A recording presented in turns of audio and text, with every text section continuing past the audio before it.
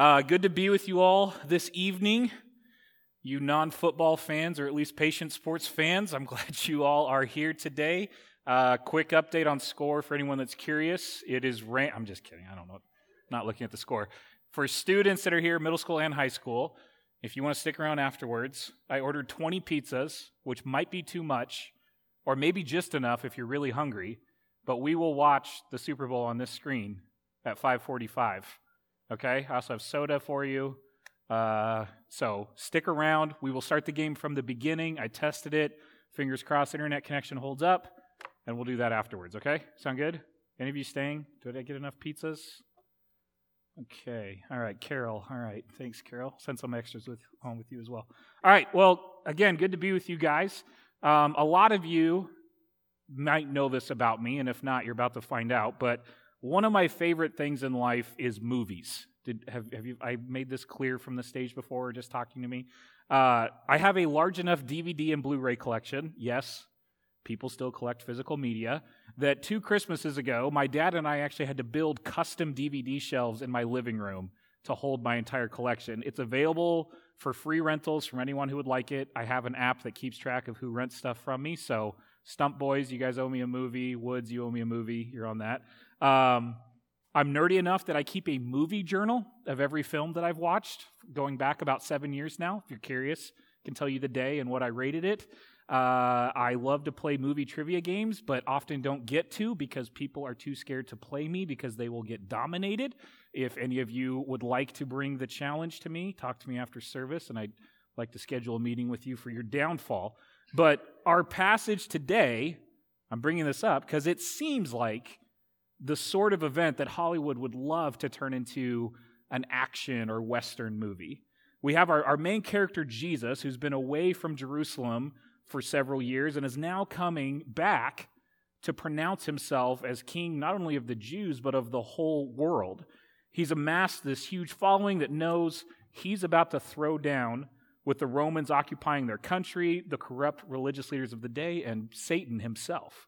So you can almost imagine this movie version where Jesus is decked out in this clean white suit and that wide-brimmed white hat, and he's riding on the most gorgeous white stallion you've ever seen, the biggest thing you've ever seen, as he's coming into town with his disciples and followers leading the charge behind him. And when they ask him, what's the plan of attack? How are we going to do this, Jesus?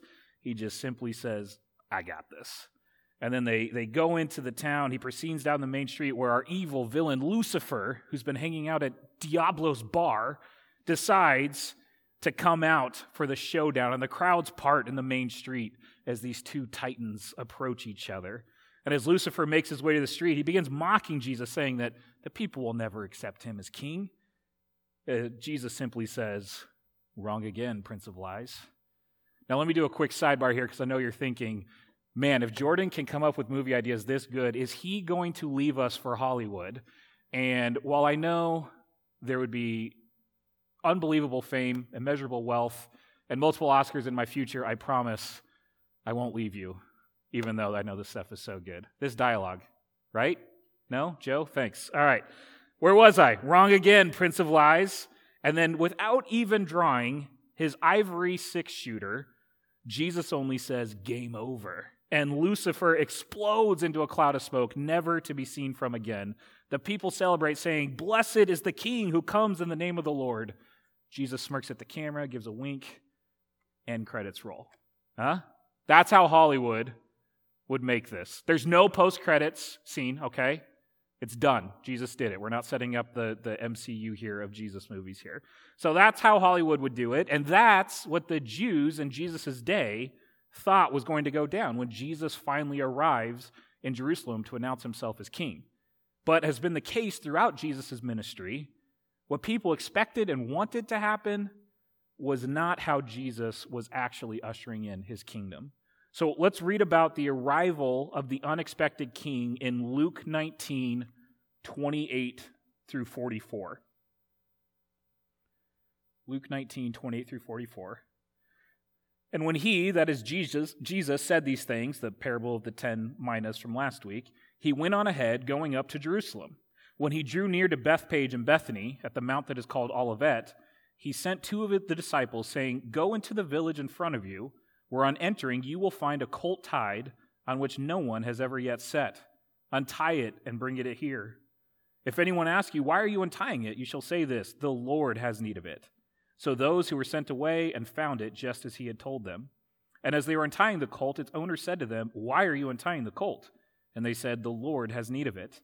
And they brought it to Jesus, and throwing their cloaks on the colt, they set Jesus on it. And as he rode along, they spread their cloaks on the road. As he was drawing near, already on the way down the Mount of Olives, the whole multitude of his disciples began to rejoice and praise God with a loud voice for all the mighty works that they had seen, saying, blessed is the King who comes in the name of the Lord, peace in heaven and glory in the highest. And some of the Pharisees in the crowd said to him, teacher, rebuke your disciples. He answered, I tell you, if these were silent, the very stones would cry out. And when he drew near and saw the city, he wept over it, saying, would that you, even you, had known on this day the things that make for peace. But now they are hidden from your eyes. For the days will come upon you when your enemies will set up a barricade around you and surround you and hem you in on every side and tear you down to the ground, you and your children within you. And they will not leave one stone upon another in you, because you did not know the time of your visitation. So this arrival for Jesus to Jerusalem has been about a year in the making at this point, and is the culmination of a number of factors for Jesus to arrive at this specific time. First, ever since Jesus' transfiguration, which we learned about way back in Luke chapter 9, was that like last fall? I don't remember when that was. Jesus has set his face towards Jerusalem, Luke 9:51, and things change at that point when he sets his face to Jerusalem. He's been speaking to his disciples that this would be the place that he would be put to death. Jesus tells his disciples several times this has to happen to bring in the kingdom, but they don't understand what he's saying. They were ready to fight to keep him alive, or thought that he'd pull a Hollywood ending and save himself when the moment came. Second, all Israel knew that it would be in Jerusalem where the Messiah would be enthroned as their king. And so the triumphal entry, this is Jesus' presentation of himself to Israel as their Messiah, as seen in the fulfillment of prophecy of Zechariah 9:9 and Zechariah 14:4. We'll talk about that in a second. So all eyes are on Jerusalem in anticipation of the Messiah, and Jesus here is on his way to Jerusalem. Third, the Passover feast is happening the week that he arrives, which brought many spiritual pilgrims to Jerusalem and fueled the spiritual excitement for the Messiah. Israelites from all over would make the journey to Jerusalem for this 1 week a year for the Day of Atonement, big sacrifices. We even see Jesus' family do this back in Luke 2:41. Every good Jew would be in Jerusalem at this time. Fourth, Jesus has been performing a number of miracles, which attracted the crowds and really, again, ramps up the messianic enthusiasm. Jesus' fame and popularity had grown tremendously, and for him to be coming to Jerusalem the week of Passover, that seems like the perfect time for the true king of Israel to announce himself and conquer the enemies of the Jews. So it's hard for us to really understand the mood in that moment in history. They are looking for the Messiah, and Jesus is a very likely candidate with all that's happened in the last 3.5 years. So the moment was right. They looked for him, watching him carefully for any indication of his identity. In contrast, the Pharisees and religious leaders were determined that he was not the Messiah and that he would have no opportunity to attempt to be praised by the crowds who would wish that he would be their king. They're determined to kill him, and so they're looking for the right opportunity to do so. These opponents of our Lord feared the crowds, and they wanted to get Jesus out of sight, out of mind.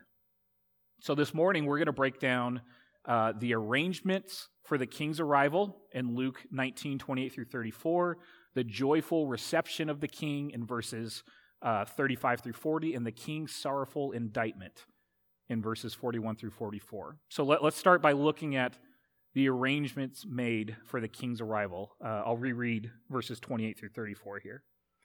It says, and when he had said these things, he went on ahead, going up to Jerusalem. When he drew near to Bethpage and Bethany, at the mount that is called Olivet, he sent 2 of the disciples, saying, go into the village in front of you, where on entering you will find a colt tied, on which no one has ever yet sat. Untie it and bring it here. If anyone asks you, why are you untying it? You shall say this, the Lord has need of it. So those who were sent away and found it just as he had told them. And as they were untying the colt, its owners said to them, "Why are you untying the colt?" And they said, "The Lord has need of it." So we see the Mount of Olives here come into the story. And this is a hill outside of Jerusalem that plays a huge role in Jesus' last days on earth. According to Zechariah 14:4, we have a prophecy back then that the Messiah was to appear on the Mount of Olives.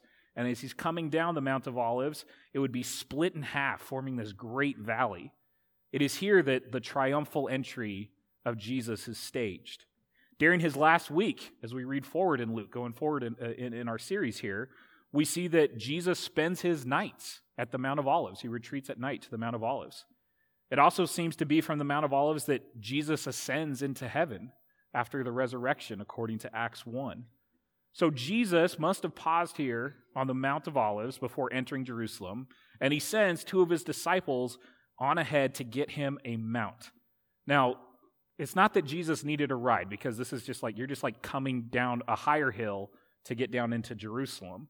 And I'm pretty sure that Jesus has never ridden another animal in all of Scripture except in this passage, which is fascinating. That dude got his steps in, apparently. The purpose for riding into Jerusalem on a never-ridden donkey was to fulfill prophecy and to proclaim his identity as Messiah. So this prophecy comes from Zechariah 9:9. It says, "Rejoice greatly, O daughter of Zion. Shout aloud, O daughter of Jerusalem. Behold, your king is coming to you. Righteous and having salvation is he, humble and mounted on a donkey, on a colt, the foal of a donkey." So we get this whole paragraph devoted to the details of getting this donkey in all three of the synoptic gospels. That means Matthew, Mark, and Luke. Well, why does Luke and the other two gospels give us this big of a description about finding a donkey? Well, first, as we just read, this is an important fulfillment of prophecy, which Jesus was intent on fulfilling precisely. While Luke doesn't stress this element of fulfilled prophecy as much as Matthew does, this is still a factor. Jesus was identifying himself as Messiah by taking this action on the donkey. Second, the miraculous power of Jesus is shown. Some might think it's a miracle that the animal was even given to the two disciples based on how this situation goes down. But Jesus' exact knowledge of the whereabouts of the animal and of the response of the owners shows that our Lord is completely aware of and in control of his environment. The fact that the animal he rode on had never been ridden is probably actually another hidden clue to his deity. In Numbers 19:2 and Deuteronomy 21:3, so back in the Torah and the law, the animals which were to be sacrificed to God were to have not borne a yoke, meaning they weren't supposed to be used for work at all. So the animals carried an idea of purity to them, since they had never been used.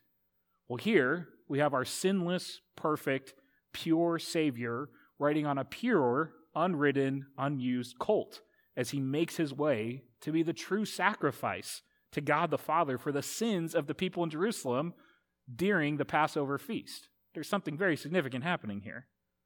Third, the fact that the disciples did not first ask to take the colt, but only gave an explanation for their right to take it, I think this shows the Lord's right to make use of anything that man owns.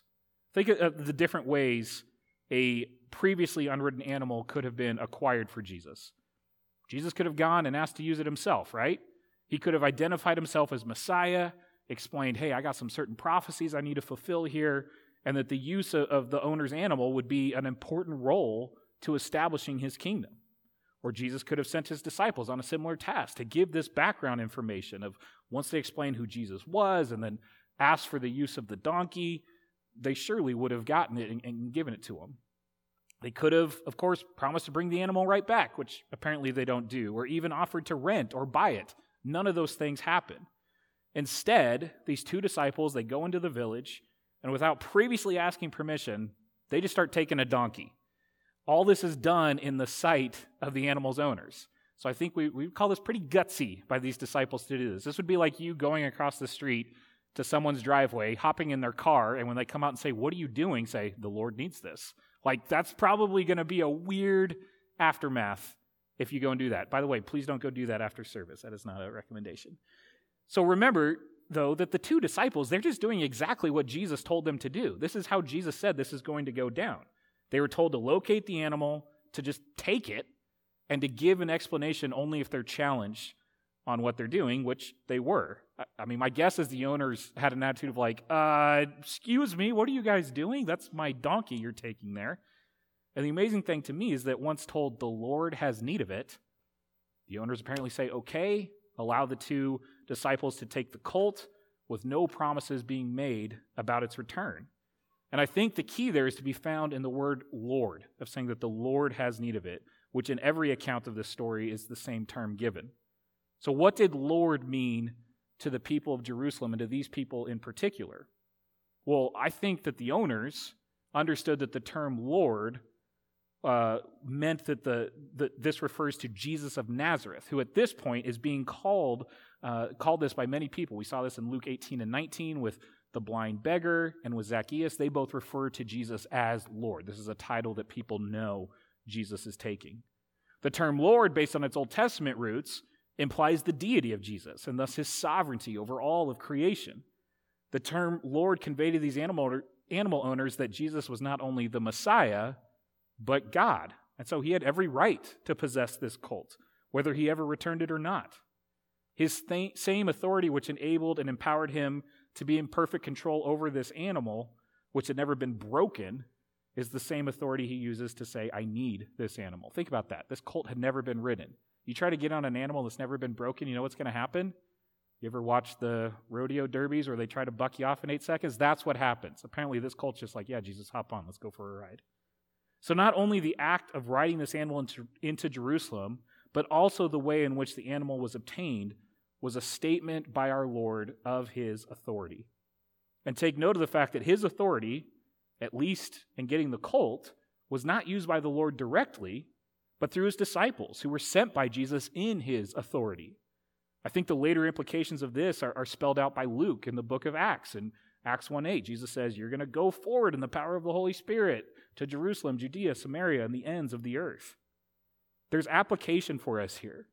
Jesus, as the Messiah, has every right to possess what is ultimately his. If Jesus were the Messiah, if he was the divine Son of God, why would he lack anything?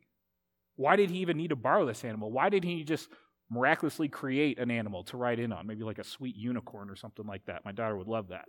What we see here is consistent, though, with Jesus' first coming.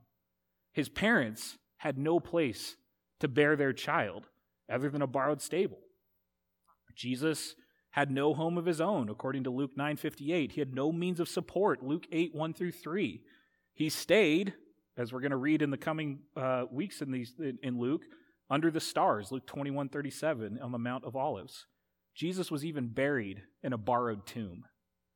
So why did the creator of the earth put himself in need so that he had to borrow what belonged to others? Well, in the first place, everything already does belong to him, right? In the ultimate sense, the donkey didn't belong to the owners, but to God. They were only stewards of things. So for the Son of God to borrow what belongs to others is really for him to just possess what is already his. As the creator of humanity, our Lord also possesses us. We are his possession to use as he chooses. Do we actually believe that, though? Do we really believe that Jesus possesses all things and that he has the right to lay claim to them, to dictate how they are used at any time? I think that we're far less motivated to let go of things than those who owned this donkey. It's one thing to acknowledge our Savior as Lord, but it's another thing to actually live this way. He's chosen to continue, even to this day, to lay claim on the possessions of humanity. He's not chosen to carry out his earthly work by supernatural means, but by laying claim on those things which he has placed in the hands of us. So our willingness to release possessions into his hands is a testimony to his lordship. And not just our possessions, but our very lives, our time, our money, our thoughts, that we willingly deny ourselves and take up our cross daily to be used by the kingdom, or are we more focused on the here and now in the world and what's around us? We know that when the kingdom of God comes, when the king comes, he will possess his kingdom and all that is in it. No one will be exempt. Those who have renounced and resisted his will and his ownership, they will resist him no longer. They will acknowledge who he is. His enemies will be defeated and destroyed. And for those of us in this life, call him Lord and submit to his lordship, we will be heirs of everlasting life and have a place in this kingdom. But are we living in light of that truth today?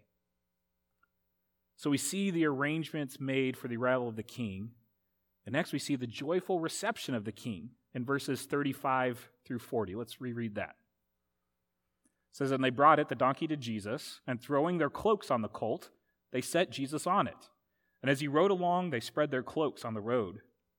As he was drawing near, already on the way down the Mount of Olives, the whole multitude of his disciples began to rejoice and praise God with a loud voice for all the mighty works they had seen, saying, 'Blessed is the King who comes in the name of the Lord, peace in heaven and glory in the highest.' And some of the Pharisees in the crowd said to him, 'Teacher, rebuke your disciples.' He answered, 'I tell you, if these were silent, the very stones would cry out.'" So a few things to point out from this section. We know that this incident was the fulfillment of Zechariah's prophecy, Zechariah 9:9 we read earlier. And then we also know that the Jews know their Bible, right? They don't have the Bible app on their phone to pull up 100 different versions or copies of it that oh yeah, I have 7 Bibles. I don't even know where my Bible is. They had their Bibles memorized. So Jesus riding on a colt would maybe make people think, oh, is this happening right now? Is this Zechariah 9:9 being fulfilled? The praises that they're singing are words from Psalm 118, 26 through 29, what our call to worship was this morning. They're saying those exact same words that were penned all those years ago. They are acknowledging Jesus as the King sent from God who will bring salvation. Not everyone in Jerusalem participated in the triumphal entry, though, mainly those who would just be called his disciples. From all accounts, it seems as though there was a great crowd that was present at this, but many of the people in Jerusalem were not involved. Since it's Passover week, the city has probably dramatically increased in size to as many as 150 to 250,000 people, were different commentaries were guessing on what it would be. The whole city, Matthew tells us, is stirred up about the arrival of Jesus, but not all were involved. It would seem that the majority of those involved in this celebration were not those from Jerusalem who lived there, but those pilgrims who had come to Jerusalem, either to celebrate the Passover or to follow Jesus, or both. Some of the disciples did regard Jesus' entrance in Jerusalem as the entrance of the Messiah, of Israel's king, but they didn't understand how his kingdom would be instituted or when. Others seem to have regarded Jesus as someone less than this. Maybe he's just a super great prophet at this point. A lot don't know who he was or what was happening if you look at Matthew's account. But you need to understand here that this moment of Jesus' arrival had been 1,000 years in the making in the eyes of the Jews. If you know your Old Testament history, you know that Israel has always desired to have a king. The original plan was for God to be their king and for them to be run as a theocracy with God on the throne. But when the Israelites see that the nations around them have human kings, they ask God for one too. God warns them not to do this because he says a human king is going to fail them. The people persist. So the first king of Israel, Saul, is chosen. Now Saul becomes king not because of his leadership or of his commitment to the Lord, but because he's a head taller than everybody else. This dude was tall.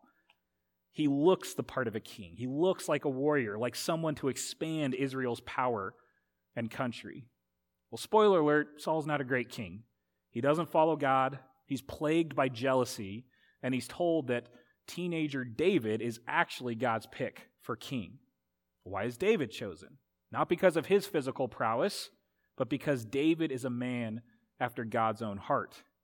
David is the best king Israel has because David leads the people to worship God, and when he messes up, which he does a lot, David always comes back to the Lord.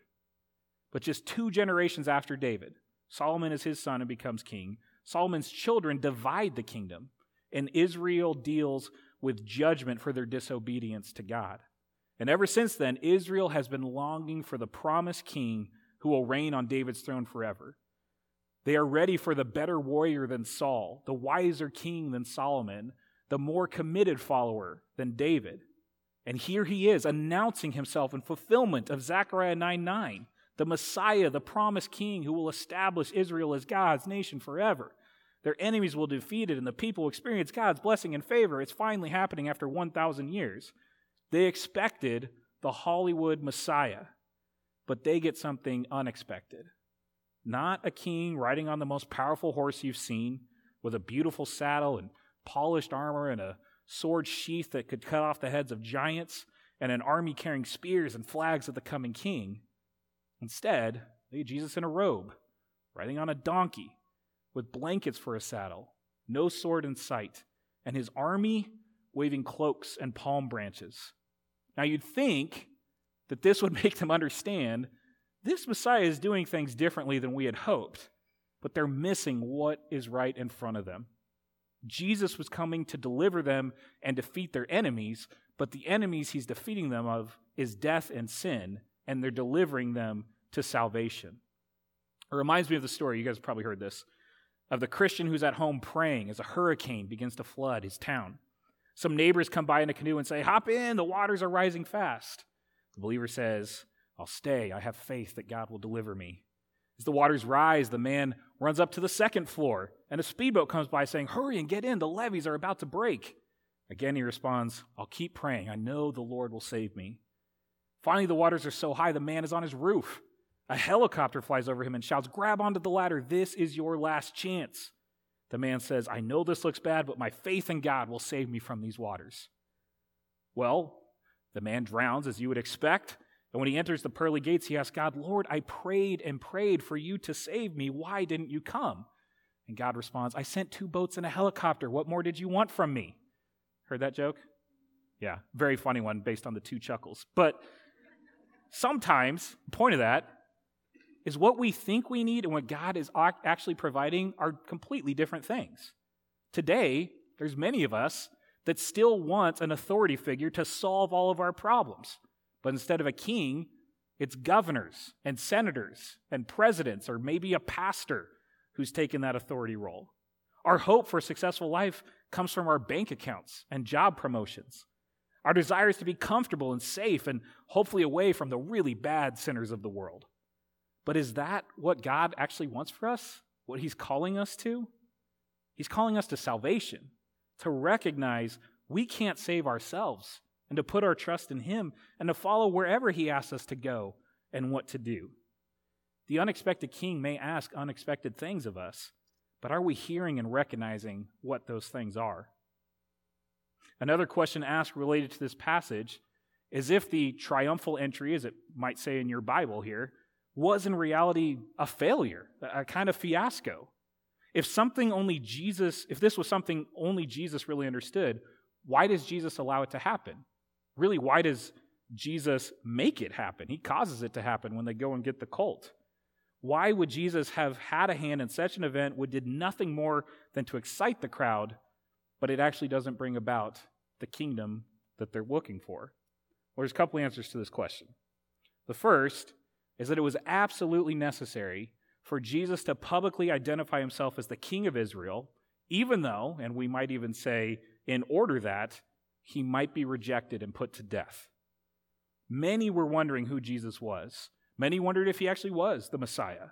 And his act of riding into Jerusalem on a donkey was his way of dramatically and emphatically saying, "I am the King of Israel."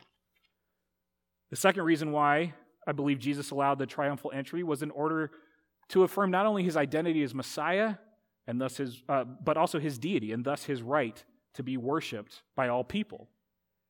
Just as the owner's protest at the disciples' taking of the donkey was the backdrop to Jesus' authority to possess the colt, so the protest of the Pharisees here over the praise of Jesus is the backdrop to his right as God to be praised. The Pharisees, of course, not only rejected Jesus' deity, but also his identity as Messiah. So how then could they allow him to be praised? They insisted that Jesus stop the people from praising him. Jesus refuses. He said that if the people were silenced, the stones themselves would cry out that he is God. Jesus is the Son of God, and all of creation recognizes who he is, even if the Pharisees denied it. He not only deserved praise and worship, this praise and worship cannot be silenced. If you think back to earlier stories in Luke and other parts of the gospel narratives, several times when people try to praise Jesus for a miracle he's performed, he tells them to be quiet and to tell no one. You can probably think of examples and go, why would he do that? Well, why are things different now? It's because now is the final week of his life, the culmination of his purpose, and he is announcing himself as King, Messiah, and God. So he is worthy of the praise that he's receiving, and he also will not silence it because it is time now for the religious leaders to play their part and put him to death.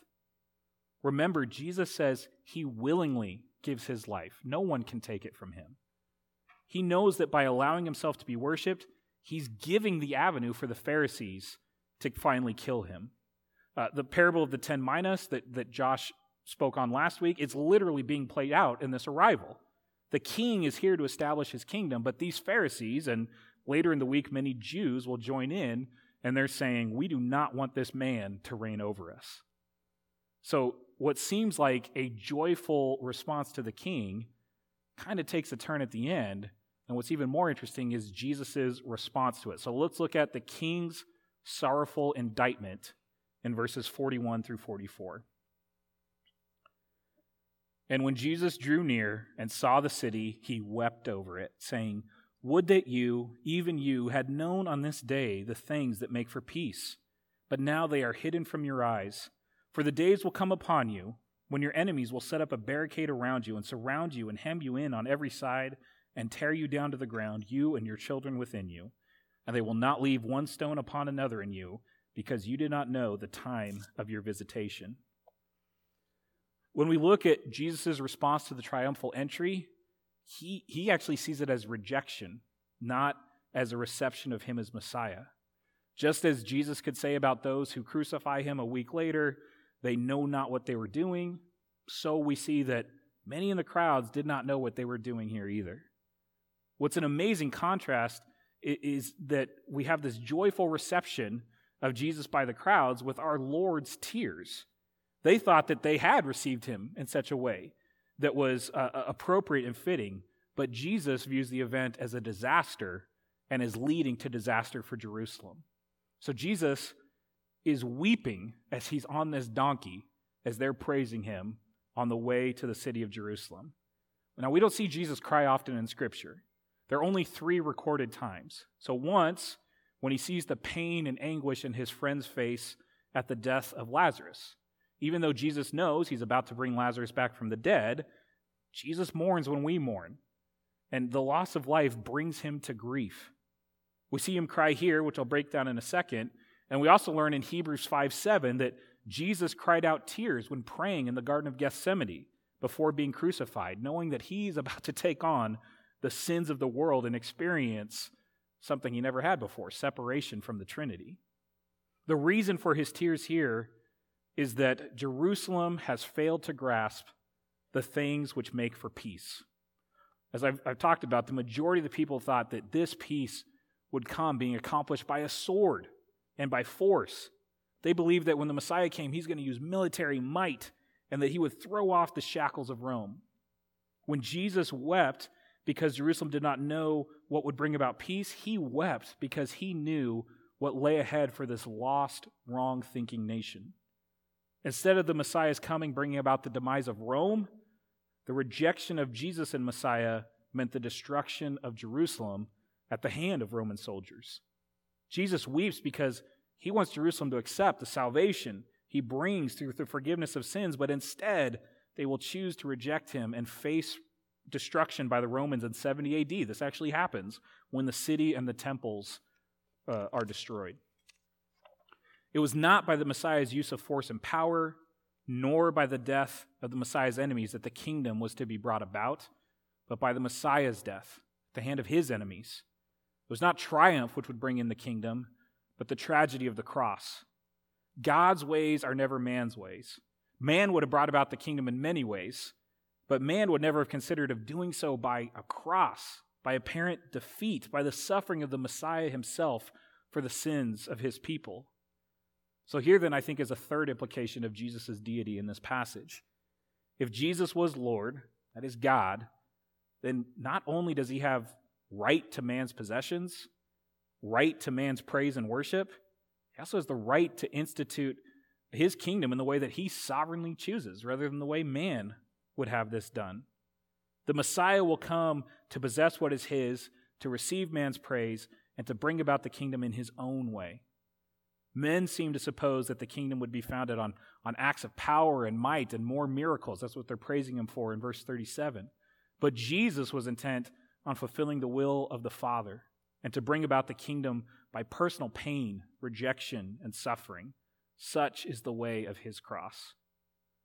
The triumphal entry, then, was not only Jesus' claim to be Israel's Messiah, but also a clear declaration of his deity. He was also Israel's Lord. His rights as Lord were therefore affirmed and demonstrated in these verses.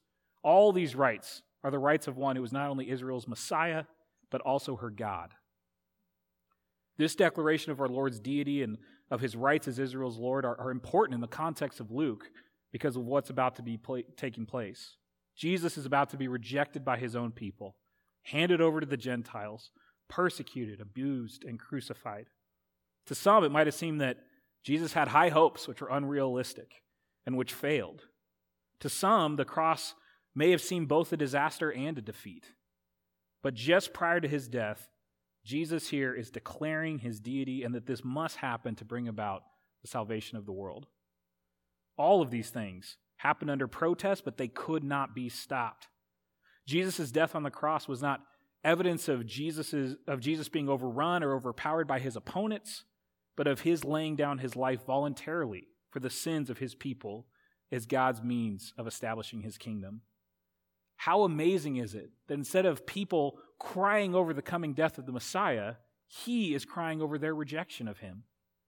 I hope that we have the same heart as Jesus, that we are weeping, crying over, and pleading with our Lord for the salvation of the lost around us. Instead of being like Israel, hoping for the destruction of sinners and enemies around them, let us instead be moved to tears over the need of our families, our friends, our neighbors, our community, our city, our state, our nation, our world to be reconciled to the merciful Savior who marched his way to death not as a warrior king, but as the unexpected humble King of love and peace. Let's pray together.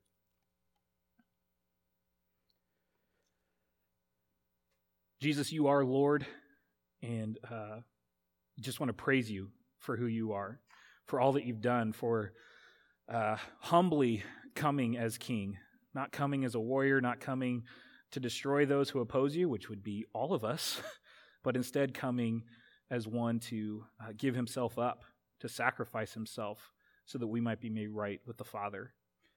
God, I pray that you would help us to acknowledge your lordship, that we would not be holding on to our possessions, the things that we have, but that we would be willing and ready to give you all that we have, whether it be our things or our time or our money or whatever it is, to help you with the authority that you've given us to bring forward your word to the nations.